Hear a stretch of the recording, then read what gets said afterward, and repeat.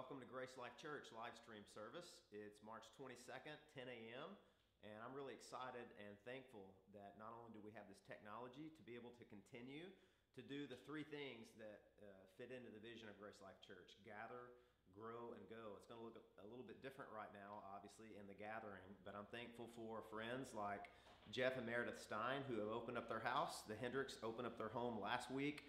And so we will continue. We're not sure from what location. We're just doing some tests, seeing where the internet signal seems to be the strongest. But for now, this is where we're at, and we're thankful. So I want to welcome you. Hopefully you're getting a good, clear, strong signal. We're doing the best that we can. Pray for us. Pray for this live stream service to reach a lot of people. And our worship team I'm going to invite to come up here and lead us in some songs. You should have gotten an email that there's a little click button link below where you can find the lyrics and you can sing with us wherever you're at. We're united in Christ spiritually right now, so that's the good news.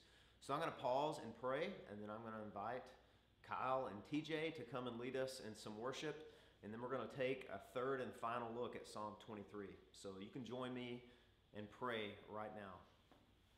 Heavenly Father, thank you so much for modern technology, that we can stay connected in our gathering, at least for now, through digital technology. And I pray that you would be with us here. We're all at different locations, different cities, zip codes apart, some of us, Lord, but we are united through the Holy Spirit of God who has been sent to dwell in our hearts, and we are united through our common faith in Christ. And so I'm grateful for that. I pray that you would infuse our worship this morning, inhabit our praise. Help us to just be genuine and authentic in our worship, even in our own living rooms, even apart from one another, and bless our time together. We pray these things in Jesus' name. Settle our hearts today, God. We need to hear and remember the good news of the gospel today more than ever. So help us to do that. Reflect on your goodness. In Jesus' name we pray. Amen. Guys, come and lead us.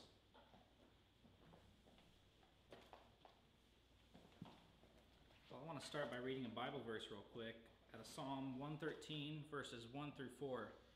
It says, "Praise the Lord, praise, O servants of the Lord, praise the name of the Lord. Blessed be the name of the Lord, from this time forth and forevermore. From the rising of the sun to its setting, the name of the Lord is to be praised. The Lord is high above all nations, and his glory above the heavens."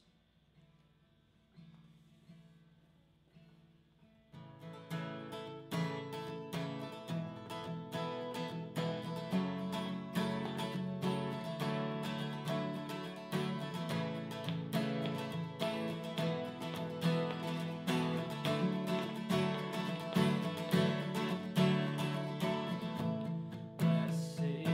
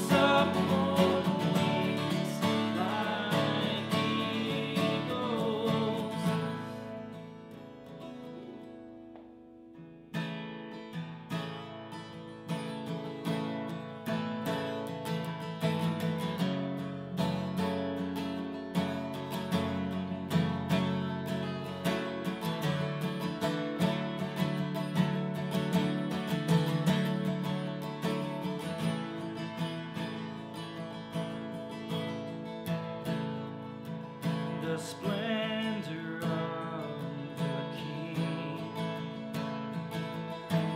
clothed in majesty, let all the earth rejoice, all the earth rejoice.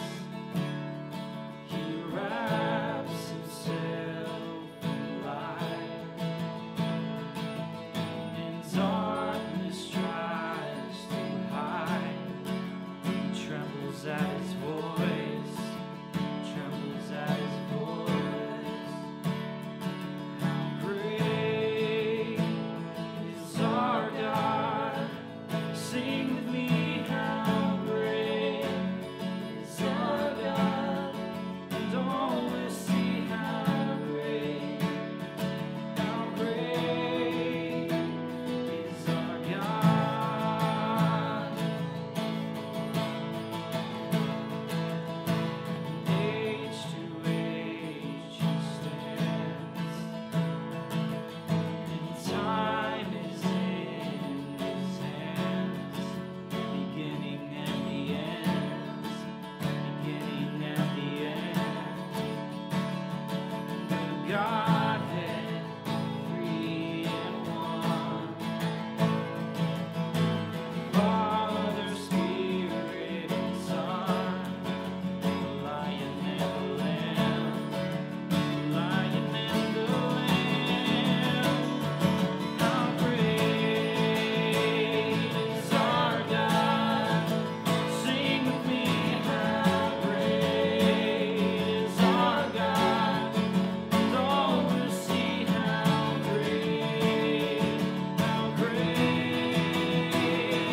our God.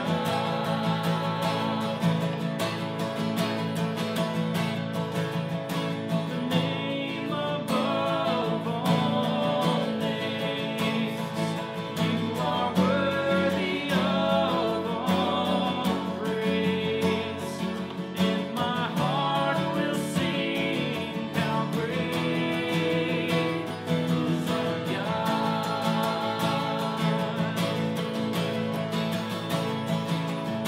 The name above all names, you are worthy of all praise, and my heart will sing how great is our God.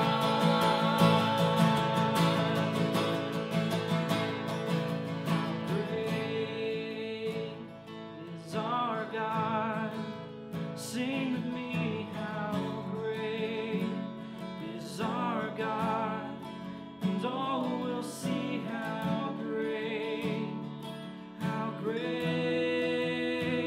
is our God.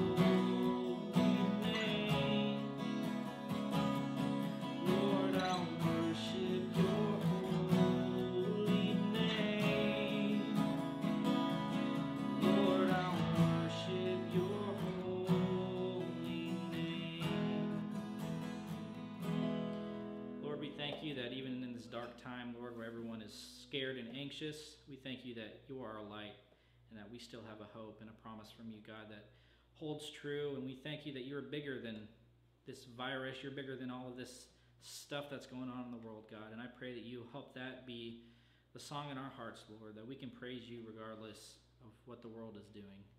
Lord, I pray for Pastor Tommy. I pray that you give him the words to speak today, Lord. And even though the church isn't together as a whole, Lord, and we're doing this online, I just pray that we can still just love each other and care for each other, Lord, any way that we can. In Jesus' name, amen.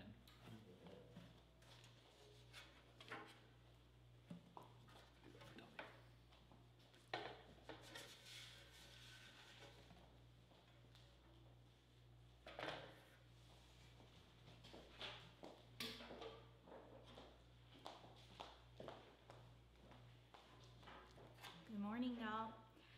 We're continuing our Good Life series.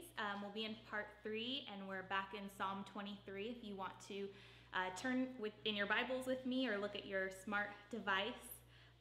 The Lord is my shepherd, Psalm 23, a Psalm of David. The Lord is my shepherd, I shall not want. He makes me lie down in green pastures. He leads me beside still waters. He restores my soul. He leads me in paths of righteousness for his name's sake. Even though I walk through the valley of the shadow of death, I will fear no evil, for you are with me. Your rod and your staff, they comfort me. You prepare a table before me in the presence of my enemies. You anoint my head with oil. My cup overflows. Surely goodness and mercy shall follow me all the days of my life, and I shall dwell in the house of the Lord forever.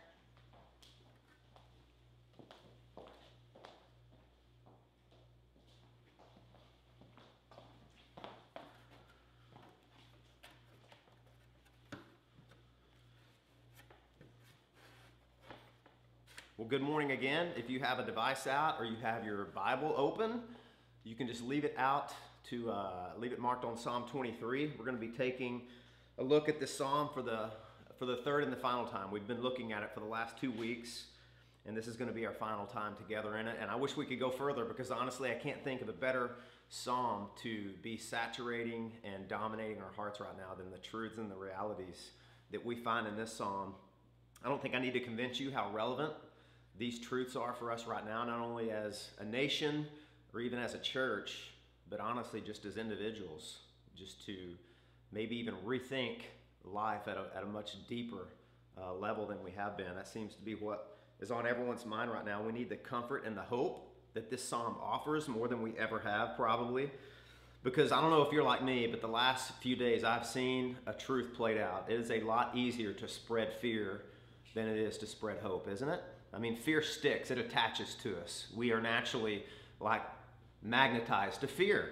But hope is, there's this repellent, it almost seems like. We have an aversion to hope.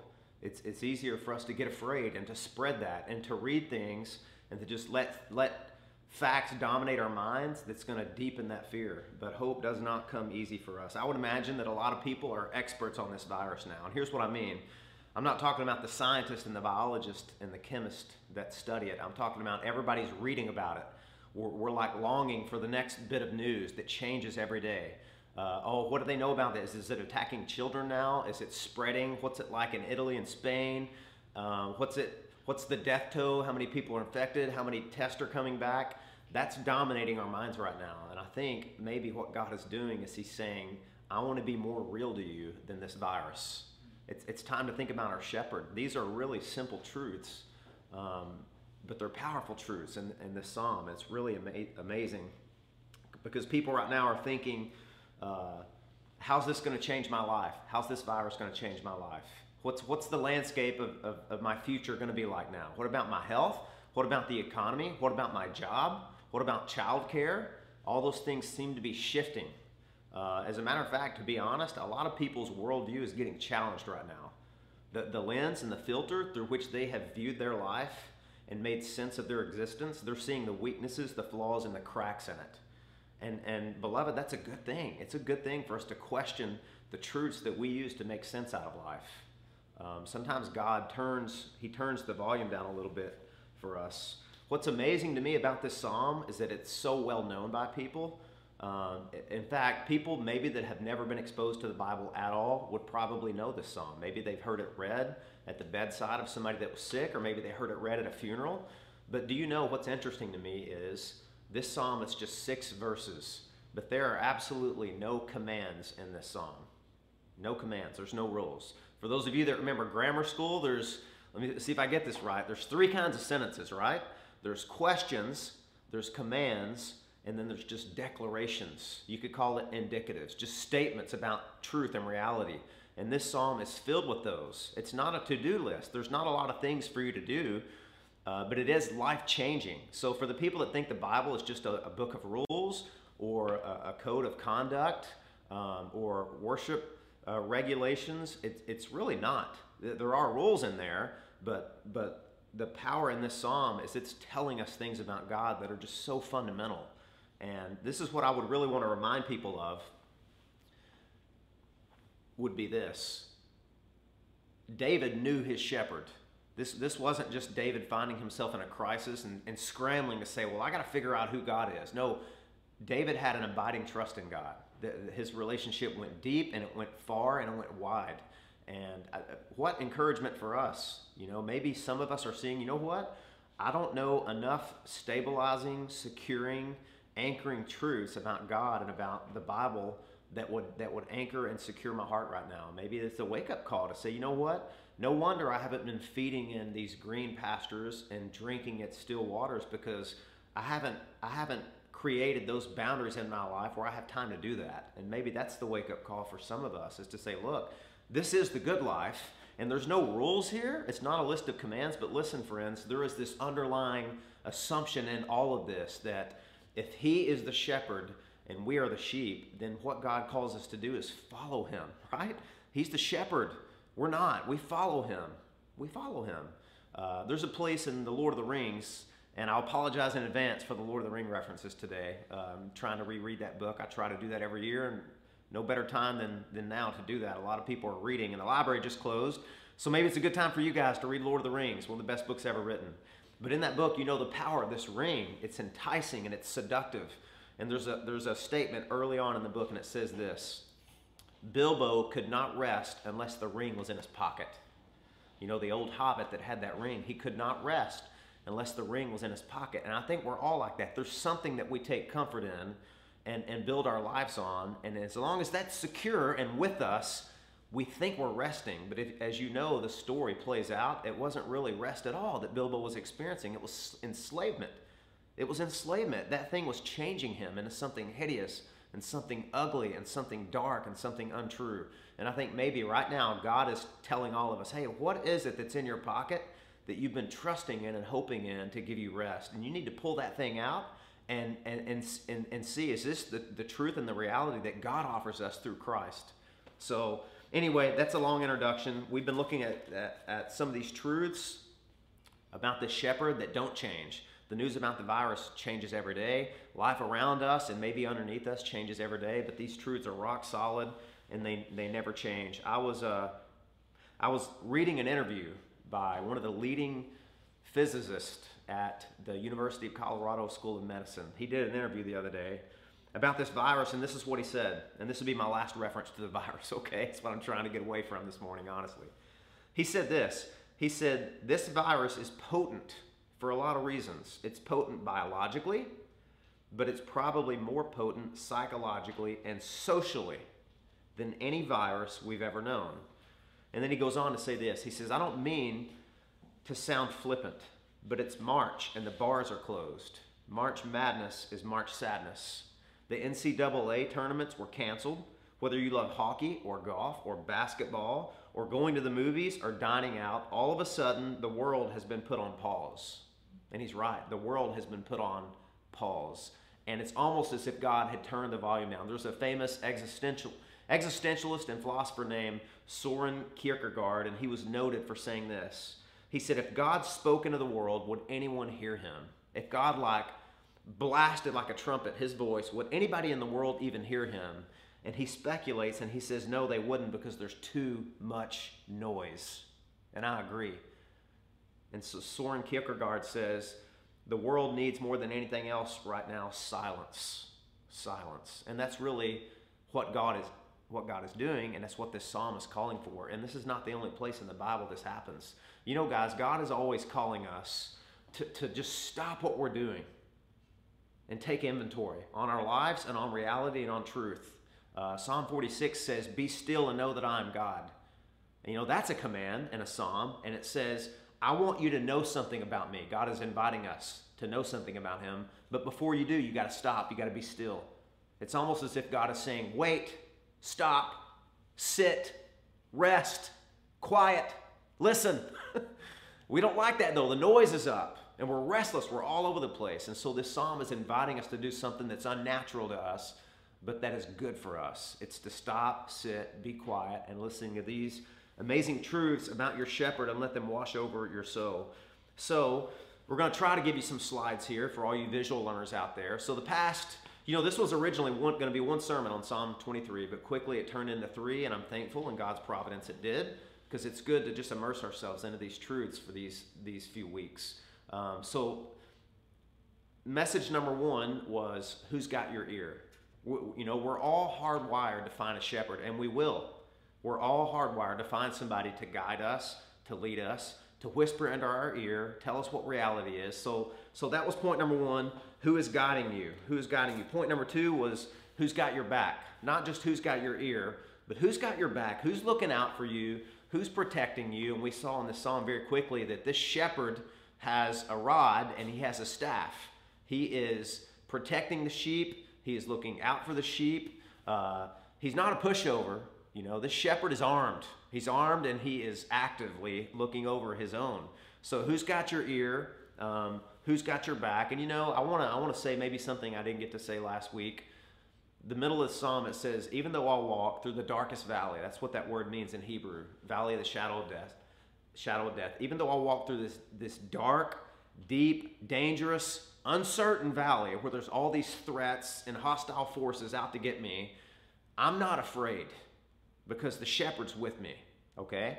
Now listen, this is not escapism. This psalm is not calling you, oh, just escape and just blind yourself. Put blinders on to the reality that we live in a fallen world with fallen people, fallen forces that we're at the mercy of, it seems like, fallen viruses.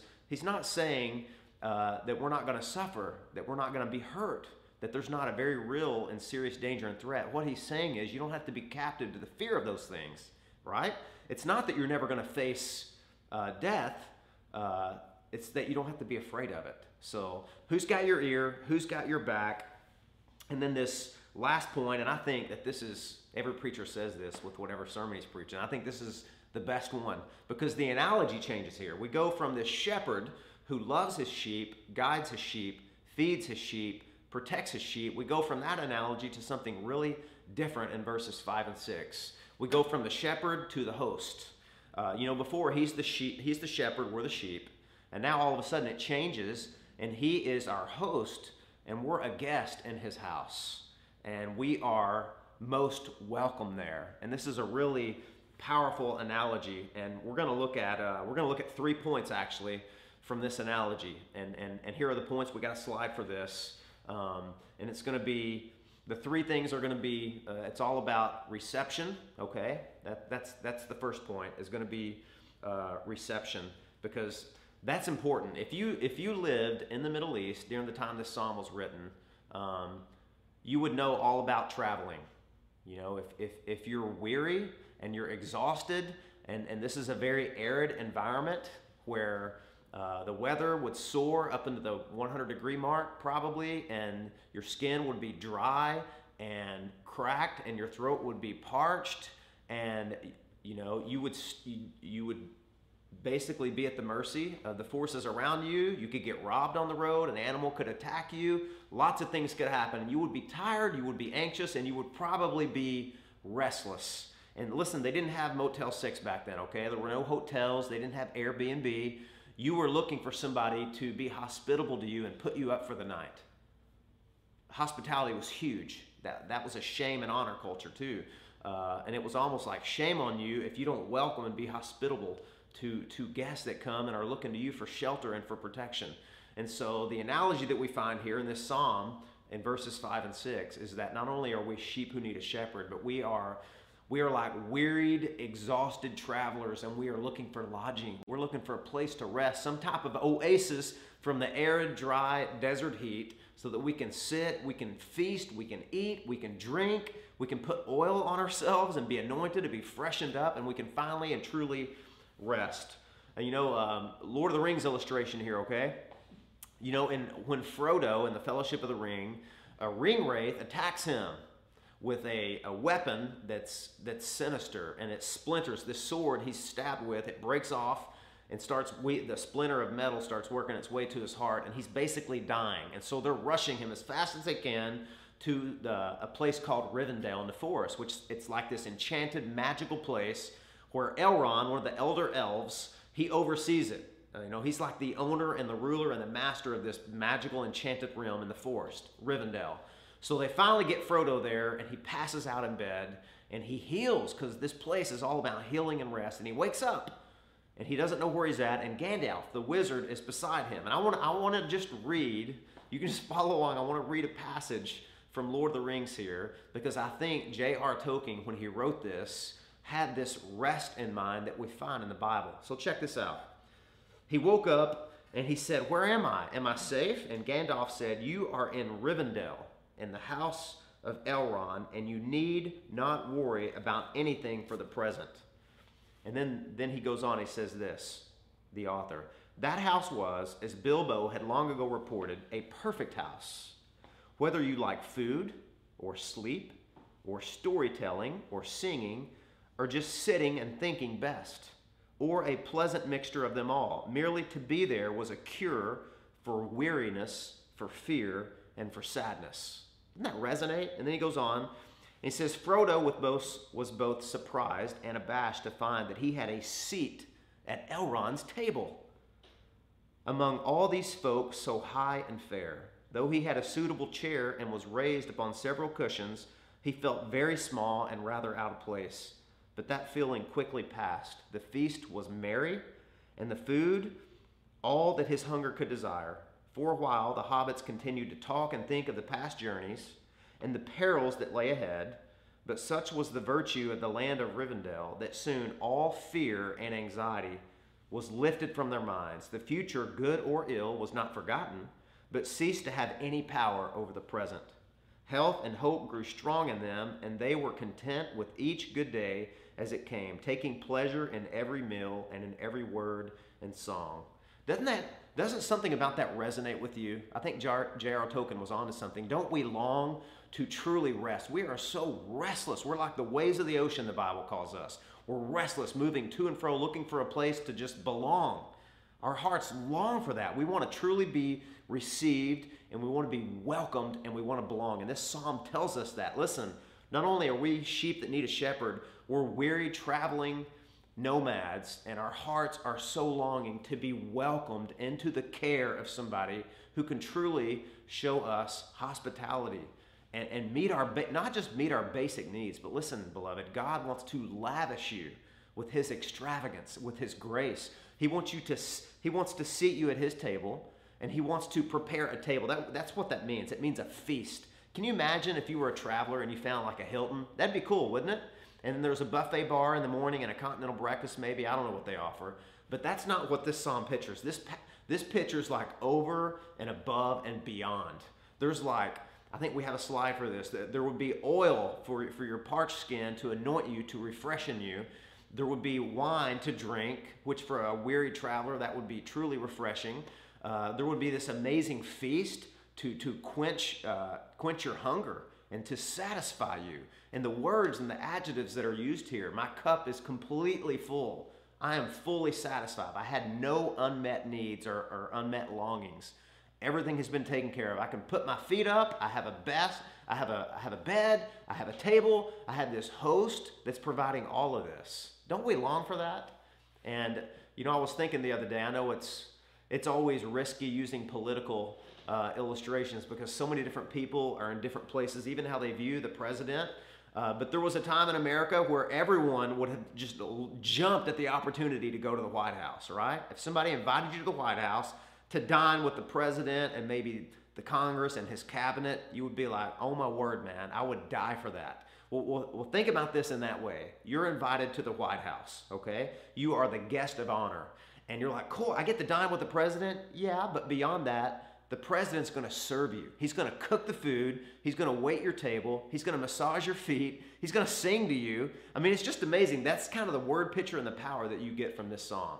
It's the one whose opinion matters the most, the one that can show you the most reception is there, and he's the one inviting you. He's not going to delegate this task to somebody else, right? To a waiter or a waitress. No, he's doing it himself. This is his house. You are in his house. This goes so far above and beyond the house of Elrond, the Lord of the Elves. This is God, right? This is God, and we belong, and he is receiving us, and he is meeting all of our needs. Protection covered, food covered, drink covered, guidance covered. This is a place that's overflowing with plenty. And man, I just love that word picture. Let that just, brothers and sisters, let that wash over you. This is what God offers you in Christ. You have all of that. You have true rest. It's more than just a place of rest. It's a person of rest. We'll talk about that a little bit later. This is a true feast. One person writes, oil and wine were highly valued in the dry, barren lands of the Near East. In Palestine, where the sun shines fiercely most of the year and the temperatures soar into the hundreds, the skin becomes cracked and broken, throats become parched, oil soothes the skin, particularly the face, wine clears the throat. When a guest arrived at the home of a friend, hospitality demanded the provision of oil and wine so the ravages of travel might be overcome. So what he's describing here is this amazing welcome. It's an amazing welcome. But listen, this word picture goes above that, because the second thing our hearts long for, and let's just really be honest here, and this is going to be a strange point to try and make.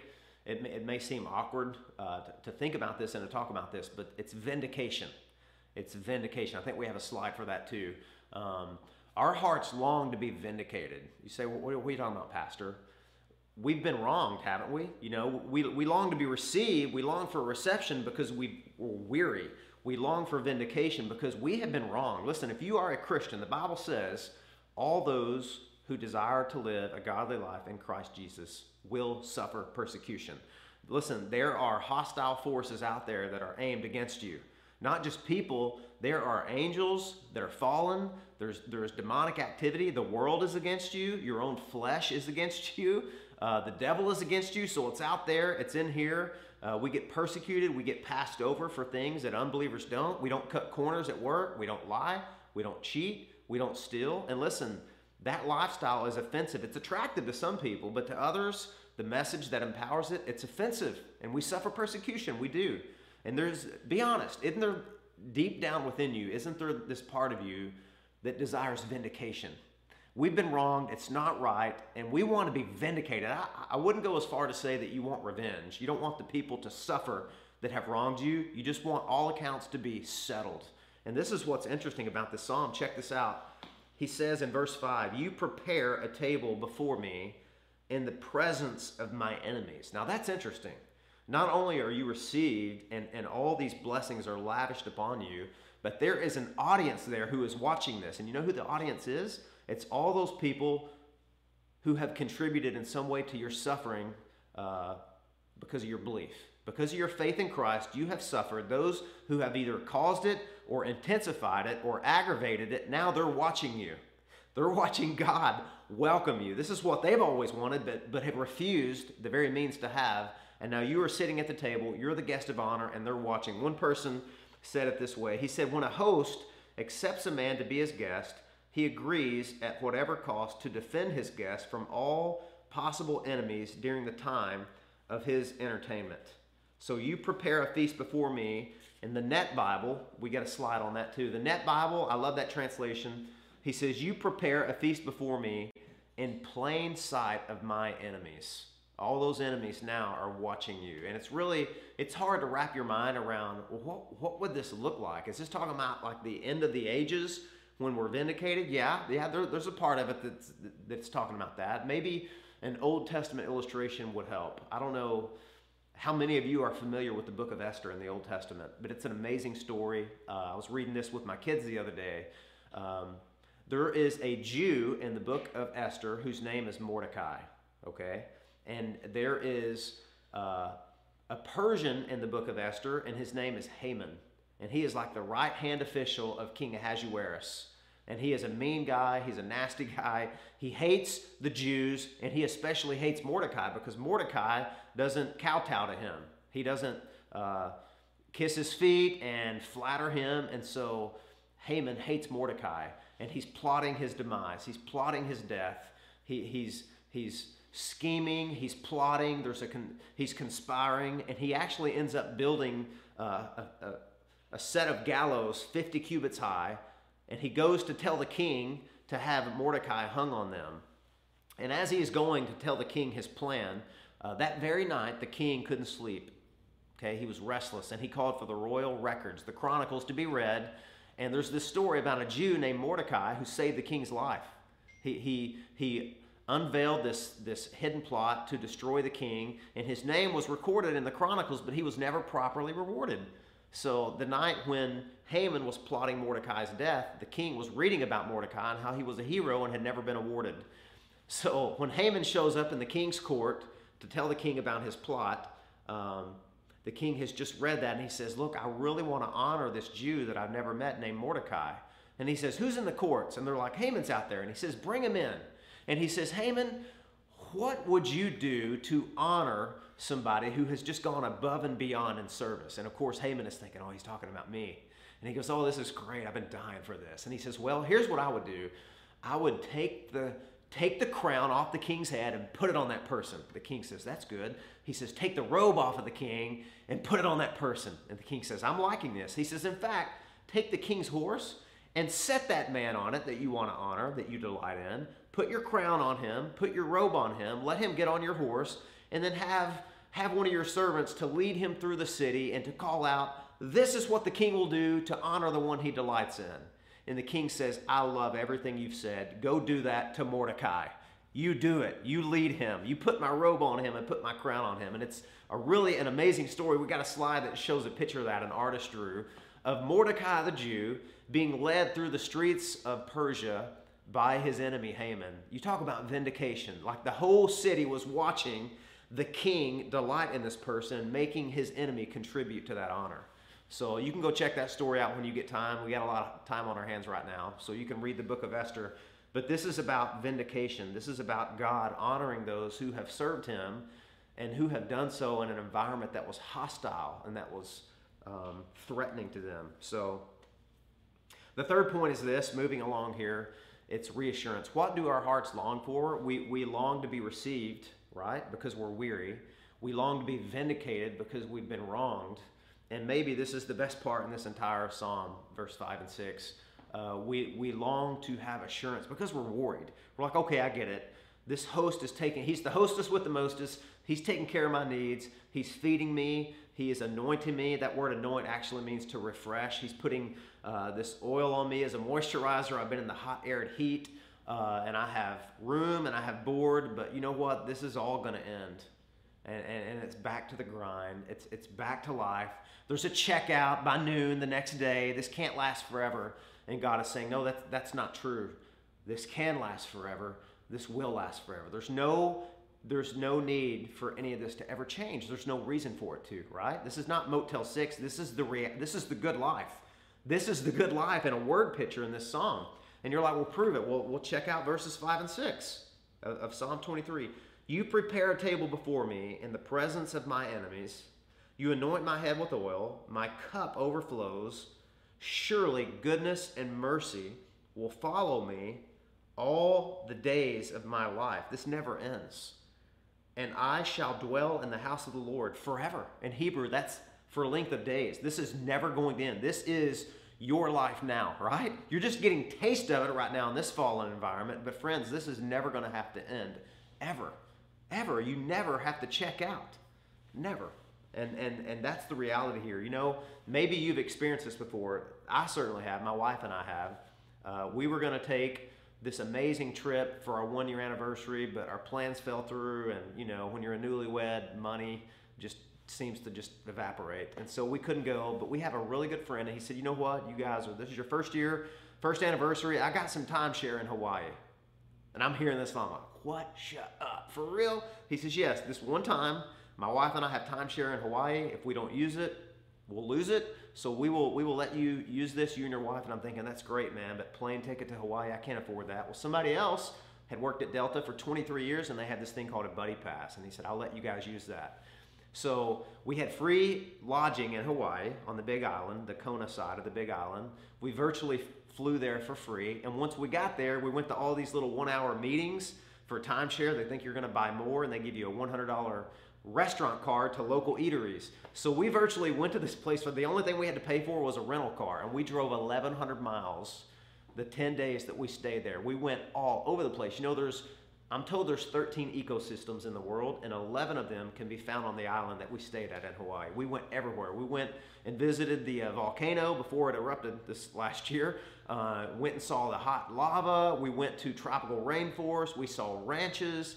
It was the most amazing thing I've ever seen. We went to like 12 different beaches. We went to Snorkeler's Paradise. Guys, I have never in my life seen that part of nature. Just so isolated and exotic and beautiful. And we were originally going to stay for 7 days, but we decided to extend it to 10 days. And I kid you not, when it was time to go, I cried like a baby. I cried like a baby. I did not want to come back to the daily grind of life. And my wife cried too. We just cried like babies. We didn't want to go back. We didn't want to face the reality of life after the 1-year anniversary, but we had to. But you know what's so amazing about this is there's no checkout. You don't ever have to forego this. This is your life. This is the good life, and this is the life that God offers you, and you never have to forfeit that. This is what Derek Kidner said. He said, to be God's guest is to be more than an acquaintance and to be invited for the day. It is to actually live with him. So there's no back to the grind, back to the curse. No, you are invited back into Eden. Somebody has provided for your entrance there. You have entered through the broken and the slaughtered body of Jesus Christ. And that can never be changed. There's no threats. In fact, that's the reassurance we all want, right? Well, listen, okay, so I'm a guest of this amazing host, but what if I offend him? What if he changes his mind about me? What if I do something that is just so off-putting and he changes his mind and kicks me out? No, check this out. Check this verse out. In verse 6, it says, surely goodness and mercy shall follow me all the days of my life. Those are two really, really powerful words. I just want to talk about one of them for now, okay? Goodness and mercy shall follow me. A better translation for follow is actually chase. It means literally to hunt you down. To hunt you down. And the word for faithfulness is actually hesed. It's that word for covenantal faithfulness in the Old Testament.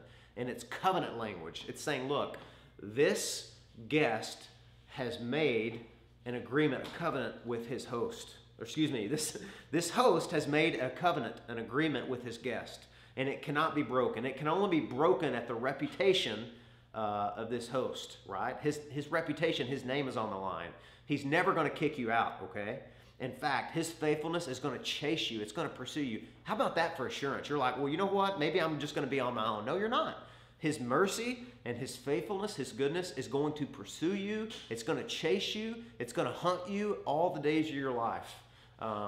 Forgive me for one final Lord of the Rings illustration, okay? This is not in the book. This is in the movie. If you've seen it, Fellowship of the Ring, it's the first time that the hobbits come into contact with the ring wraiths. They're staying at the hotel, at the prancing pony. They're upstairs, and these ring wraiths show up to kill them, and they're listening to them screech and pull out their weapons. And Strider, he's Aragorn. They don't know that yet. His identity's concealed. But he asked Frodo, he says, are you frightened? And the hobbit says, yes. And Strider says, not nearly frightened enough. I know what hunts you. I love that. It's a gripping scene from the movie, and I can't help but think of this. Because I want to ask Christians, are you encouraged? Are you comforted? Do you feel emboldened? And they might say, yeah. And I want to say, not nearly comforted enough, because I know what hunts you. I know that God's faithfulness and his goodness and his mercy is chasing you. It's after you, man. You can't outrun it. You cannot outrun God's mercy. And listen, you can't out-sin God's mercy. So many Christians feel just debilitated. They're like, but you don't know, Pastor. You don't know me. You don't know how fickle my faith is, how unfaithfulness I can be at times. Well, that's the beauty. This host does know. God knows everything about you. He knows the deepest, darkest, blackest part of your heart, and he's not going anywhere. He's still chasing after you, protecting you, guiding you, leading you to green pastures where you can be nourished and fed, and you don't have to starve and eke out this meager existence on scraps from the master's table. No, you are at the table. You are his guest of honor. Put your feet up. Let this God lavish you with his gifts and his grace, and you don't have to worry about anything. As long as you are following this shepherd, and you've taken that ring out of your pocket that you thought gave you rest, and you're tossing it, and then you can go to Rivendell, so to speak, right? And you can let this host just lavish all of his gifts on you. You don't have to feel enslaved or trapped or in prison. And again, I want to tell you the first part of this psalm, the part that's about the sheep and the shepherd, again, it points us to what Jesus said in John chapter 10. He called himself the good shepherd. He said, I'm the good shepherd, and the sheep hear my voice, and I lay down my life for the sheep. You know how good this shepherd is? He died for his wayward, fickle, dirty sheep like us, right? He died for us.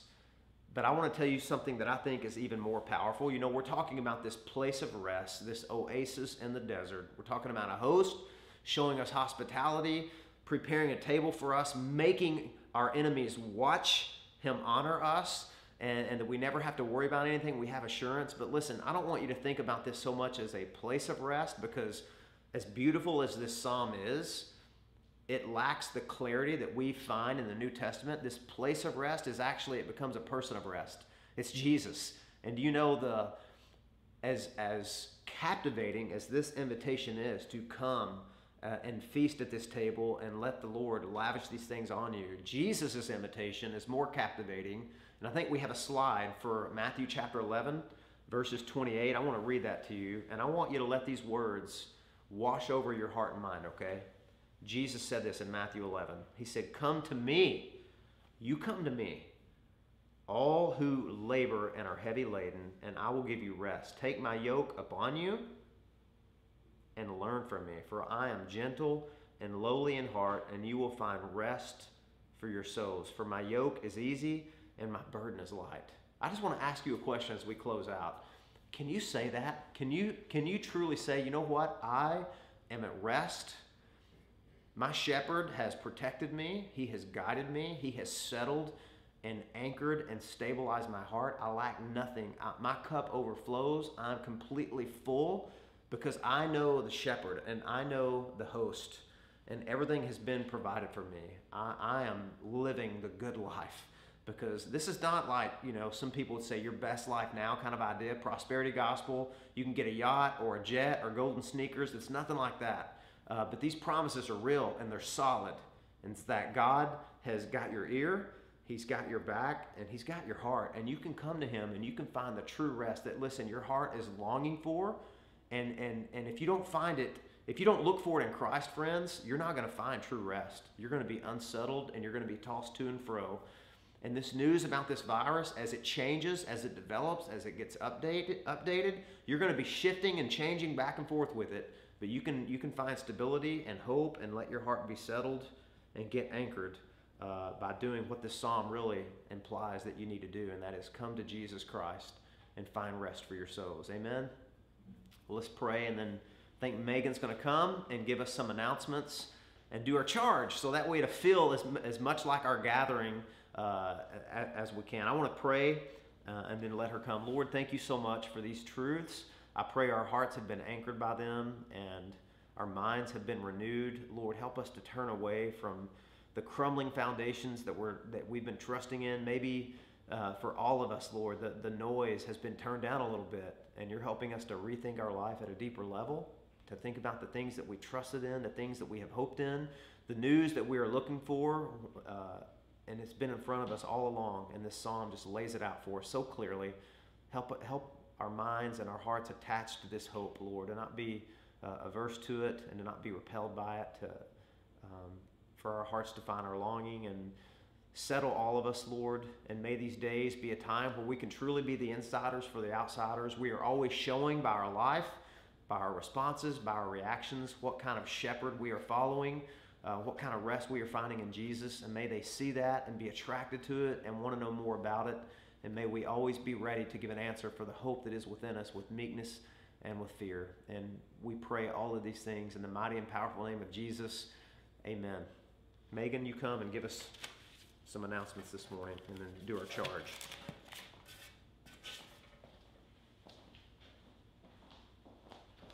All right. Just a couple of things for you all today. First of all, I just wanted to let you know that if you want to stay connected or you want updates as to what's going on with our gatherings and our events during this time, our website, www.gracelifeflorida.com, will be updated the quickest. Live time updates as Pastor Tommy and the elders make decisions about various things. That will be updated first and foremost. We also have an email listing and a texting listing. The texting is brand new as of this week. We understand that not everybody checks their emails as much as you may have, years ago. So if you are interested in joining either that email list or the text list and you are not already a part of it, you can email me at contact@gracelifeflorida.com and we will get you set up on those lists. I also wanted to mention that on the website, if you're looking for just some weekly encouragement, I know that your social media feeds and your phones and your TVs are flooded with a lot of heavy news with what's going on. If we are posting blogs and activities for your kids, our children's ministry staff is doing an awesome job of brainstorming ways for your kiddos to stay busy while they're in the house, and we're so thankful for that. So if you're looking just for some encouraging messages and activities, you can follow us on social media. That's on our website and on our email listing and text listing as well. Lastly, if you're looking for counseling during this time, we are super grateful to partner with Fieldstone Counseling. Melissa Affalter is our Grace Life representative for Fieldstone, and they're offering remote counseling during this time, which is super a great resource. If you are in need of counseling, you can email us at the same email address, contact@gracelifeflorida.com, and we will get you connected with Melissa.